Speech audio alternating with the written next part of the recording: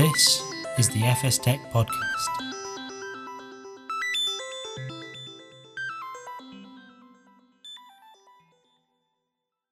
Hello and welcome to this latest FS Tech podcast. I'm Jonathan Easton, editor of FS Tech, and joining me today to discuss the ever-relevant topic of cybersecurity and threat prevention is Dr. Trevor Human, Director of Professional Services at HID Global. While we know that cybercrimes are a reality that cyber professionals in the financial sector had to and will continue to live with, bank fraud teams have long been focusing on analysing instances of fraud after they happened. There is, however, now growing momentum for financial institutions to take a more proactive approach to preventing cyber threats before they can take hold. This is especially vital given a recent Bank of England survey of top banking executives in the UK, where 74% of respondents deemed cyber attacks to be the biggest risk to the financial sector in both the short and the long term. That biannual survey, taken at the end of 2022, also saw the number of respondents who believe their company is at high risk of attack massively growing from 31% in the first half of the year to 62% in the second. Meanwhile, the number of top banking execs who believed that cyber threat was low decreased by 20% to just 3%. An overwhelming majority of 83% believed that cyber risk in the financial sector had increased over the preceding year. It's doubtful that the eventual follow-up for H1 2023, which will be published in the coming months, will paint much of a different picture. So, with cyber threat anxieties at a high, what can FIs do about it? And how can they prevent cyber attacks on their infrastructure? To discuss this subject with me today is Dr. Trevor Human, Director of Professional Services at HID Global. Trevor, who holds a PhD in Applied Mathematics from City University of London, is responsible for the leadership and direction of the HID Global Professional Services Organisation for the authentication business area, providing expert-level consulting to address technical and regulatory requirements. And he joins me now. Thank you so much for being here today, Trevor. Thanks for the introduction, Jonathan. Very pleased to be here. So to just set the stage, what's your view on the current cyber threat landscape facing financial institutions? Well, obviously, this is an ever growing area, right, with many new threats coming up every day. Very sophisticated threats looking for vulnerabilities in a financial institution's infrastructure, be it at a network level, highly sophisticated attack vectors trying to find their way in. But to be honest, in my experience, one of the leading causes of fraud for financial institutions isn't as sophisticated as that. It's more around the consumer, using the consumer as a way in. And this is through a phenomenon we all know of as phishing or social engineering. So social engineering, it's really a mechanism that's more like a numbers game as opposed to a technical piece of malware. If you send out an email to 1 million people asking for their banking details, the odds are at least a few are going to respond. And that's all you need, really, as an attacker. So what sort of measures can financial institutions put in place to ensure that fraud teams are focusing their efforts on issues that are harder to prevent? And what are some of those issues? You've mentioned social engineering, but what are some of the other issues? Well, through phishing attacks, there's a lot of talk about educating the consumer. This has proved to be really difficult because you used to get phishing emails, directing you to a fake site, impersonating the bank site. These looked pretty obvious that they were fake. But nowadays, they're exact replicas. There's a secure SSL certificate associated with the site. It's actually very difficult to identify that it's fake. So there's a lot of buzz around educating consumers to look out for that. But I think this is a little unfair on the consumer. I think you need to take a bit more responsibility as a financial institution and put some strong security in place that takes that burden away. So if there's a way to, mitigate against phishing attacks, as opposed to hoping that the consumer, is educated enough to avoid these things, I would definitely go that way. So one of the better solutions today is around authorizing transactions through a secure channel, an independent secure channel. You might hear the phrase, what you see is what you sign. So I'm a strong believer in this, right? If you have a phishing attack that says, we believe your account's been compromised, click this link to log in and verify yourself. Most people, or at least a few people, are going to click the link, enter their password. Maybe they get a SMS one-time PIN that they enter as a second factor. But in fact, all they've done is handed their credentials to this attacker's fake site. And with that, that person's got in with the password. Maybe they've changed the phone number with the SMS PIN, and they've effectively taken over your account, right? So pretty easy way in. But if you have this secure channel that's informing the client in real time, you are about to change your phone number with this PIN, tap here to approve or reject. Consumers almost educated at that point, right? You're keeping the channel specific to say, you have this strong, what you see is what you sign credential. If ever you get a message from us saying, can you authorize this? You just need to read and make sure that you're authorizing the right action. So this is a very strong mechanism to mitigate against these social engineering attacks. That's one mechanism you've mentioned there, which is definitely something which should be a focus going forward. But what would you say can be done to prevent fraud across the entire user journey? Yeah, so that's where things get a little bit complicated, right? It's one thing getting the secure credential in the hand of the consumer, but how do you get it there? How do you get it there securely? So you need to think about the full user journey from onboarding to credential enrollment and credential management. I've seen it all the time. A bank, for example, will want to adopt a secure credential like this that can digitally sign transactions through an independent secure channel. But then they go with some weak credential for putting that credential in the user's hand. For example, they'll give a person access to a website where they log in with a password and an SMS one-time PIN in order to activate this secure device. Well, that means an attacker can go leverage that weak entry point to activate their own device and again, take the account over. So you have to be very careful about things like onboarding and like real-time continuous authentication so that you can build up trust around the entire solution, every entry point. There's an old phrase that, you're only as strong as the weakest link in the chain. And that's exactly right. So through onboarding, you need to have a secure mechanism to be able to verify the user's identity. And if that's strong enough to reuse in the case of a lost device, for example, then you're also protecting another entry point. But it all comes together with additional mechanisms that can continuously measure the trust in a user or a user session.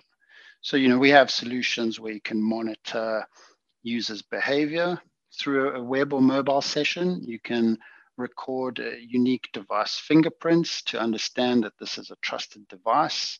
You can monitor things like geolocation to know that, the account seems to have been taken over because this user just logged in from London, but seconds later, we're seeing a transaction made from, somewhere in Africa.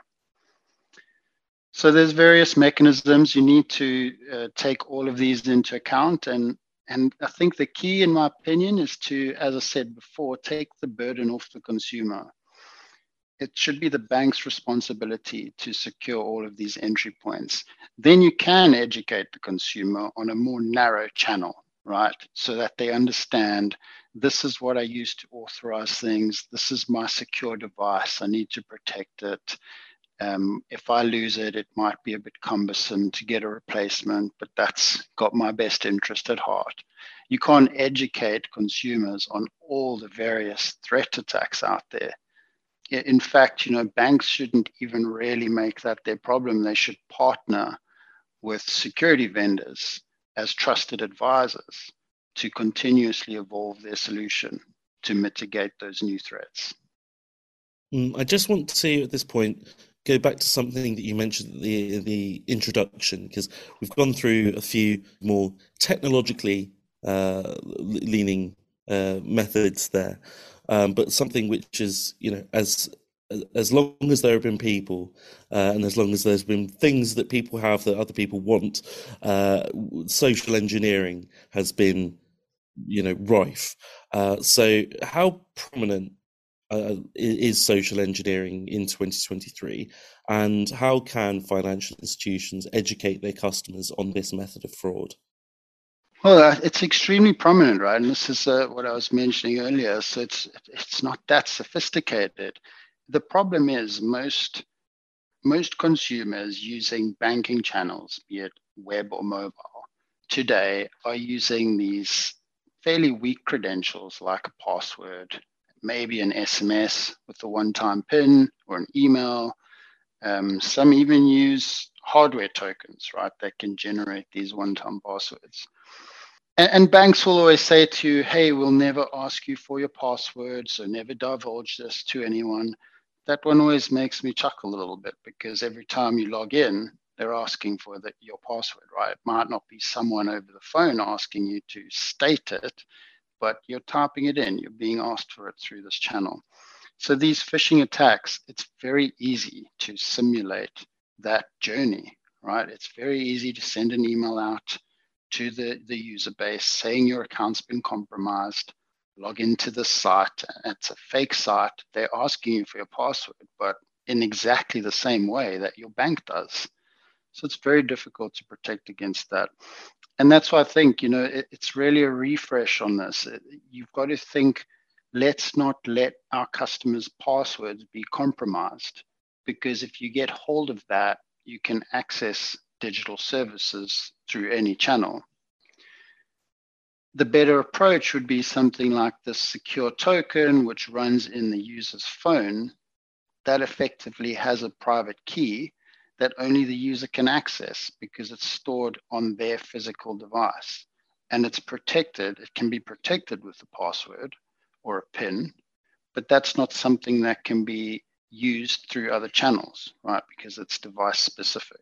So it's really an evolution of moving away from these legacy two-factor authentication mechanisms to something that's considered phishing and social engineering specifically.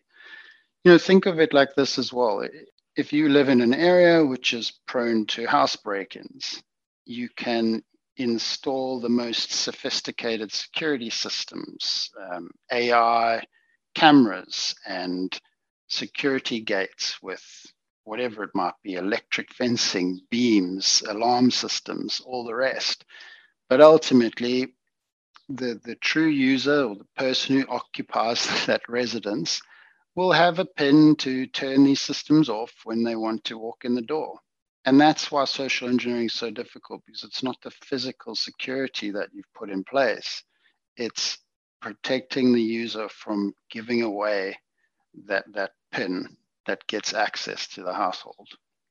It's an interesting kind of conundrum in a certain sense of taking the onus off the user by knowing their devices, knowing their behavior, and really taking a lot of the onus away from them. But how can you identify that trusted user behavior while still maintaining respect for their privacy? Yeah, so the solutions we put in place create the behavioral profile, right? So let's say, for example, you're using your mobile phone. You use it every day. It's probably in your hand, 20 hours of the day, doing various different things. We're not constantly monitoring it all the time, but when you use, say, your banking app, we can understand different patterns. We can monitor the sensors in the device.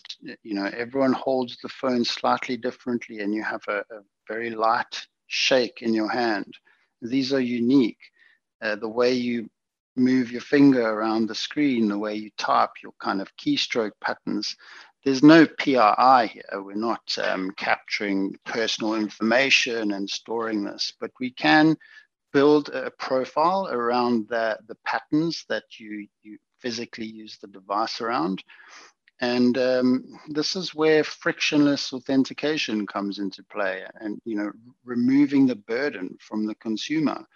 If for some reason your device, which is your secure credential to access many different services, gets stolen and the device PIN is compromised, potentially through a phishing attack or social engineering, then you could still be saved in a sense from account takeover or transferring of funds through these behavioral analysis mechanisms, because we would understand that this doesn't seem to be the true user that's operating this device right now. The behavior is different and this presents a risk.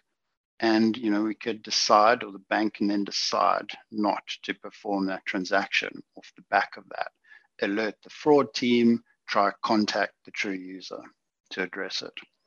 So it's a very important factor, right? Because nothing's foolproof. And it's really about bundling all of this together to protect, as I said, all of the entry points. Yeah, so you mentioned there that mobile phone usage, is ever increasing, and I'm not sure if my phone is in my hand 20 hours a day, but I wouldn't be surprised if it's not that far off. But so in the growth of mobile usage has also seen the explosion of growth in mobile banking. And just to wrap us up, I'd like to take a look at that and ask you how the emergence of mobile banking has, or whether it's significantly impacted the current fraud landscape, and how can fraud teams continue to evolve with mobile in mind?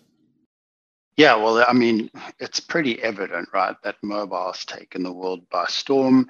If you look at emerging markets, for example, how many people in the general population have a personal laptop or PC? Not many, right? I would hazard a guess of less than 5%. But how many of those people have a mobile phone? Pretty much all of them. So, not only banks, but all vendors have identified this, and all services are being made available through the mobile channel. This is critically important, especially in emerging markets. So the other thing that becomes challenging is you don't control these mobile devices. Someone may let their child use their phone to play games, for example, off the Play Store. They click links on social media sites. They don't really know when malware is being installed, and there could be keyloggers, things of this nature. So it's very difficult to assume that, and this is also why I say you can't really rely on educating consumers. It's pretty easy to get something in there and bypass people, even with the best of knowledge in the field. So yeah, mobile is definitely presenting many risks in terms of fraud for financial institutions, but at the same time, it's allowing these institutions to make many new services available and expand to these larger markets. So it's critically important that they adopt the security measures that will allow their consumers to interact securely. It's a very, very interesting perspective there, Trevor. And unfortunately, that's all we have time for today. To discover more about HID's work in cybersecurity, you can head to hidglobal.com. Thank you very much again to my guest, Dr. Trevor Human, Director of Professional Services at HID Global, and to you for listening. For FS Tech, I'm Jonathan Easton. Goodbye.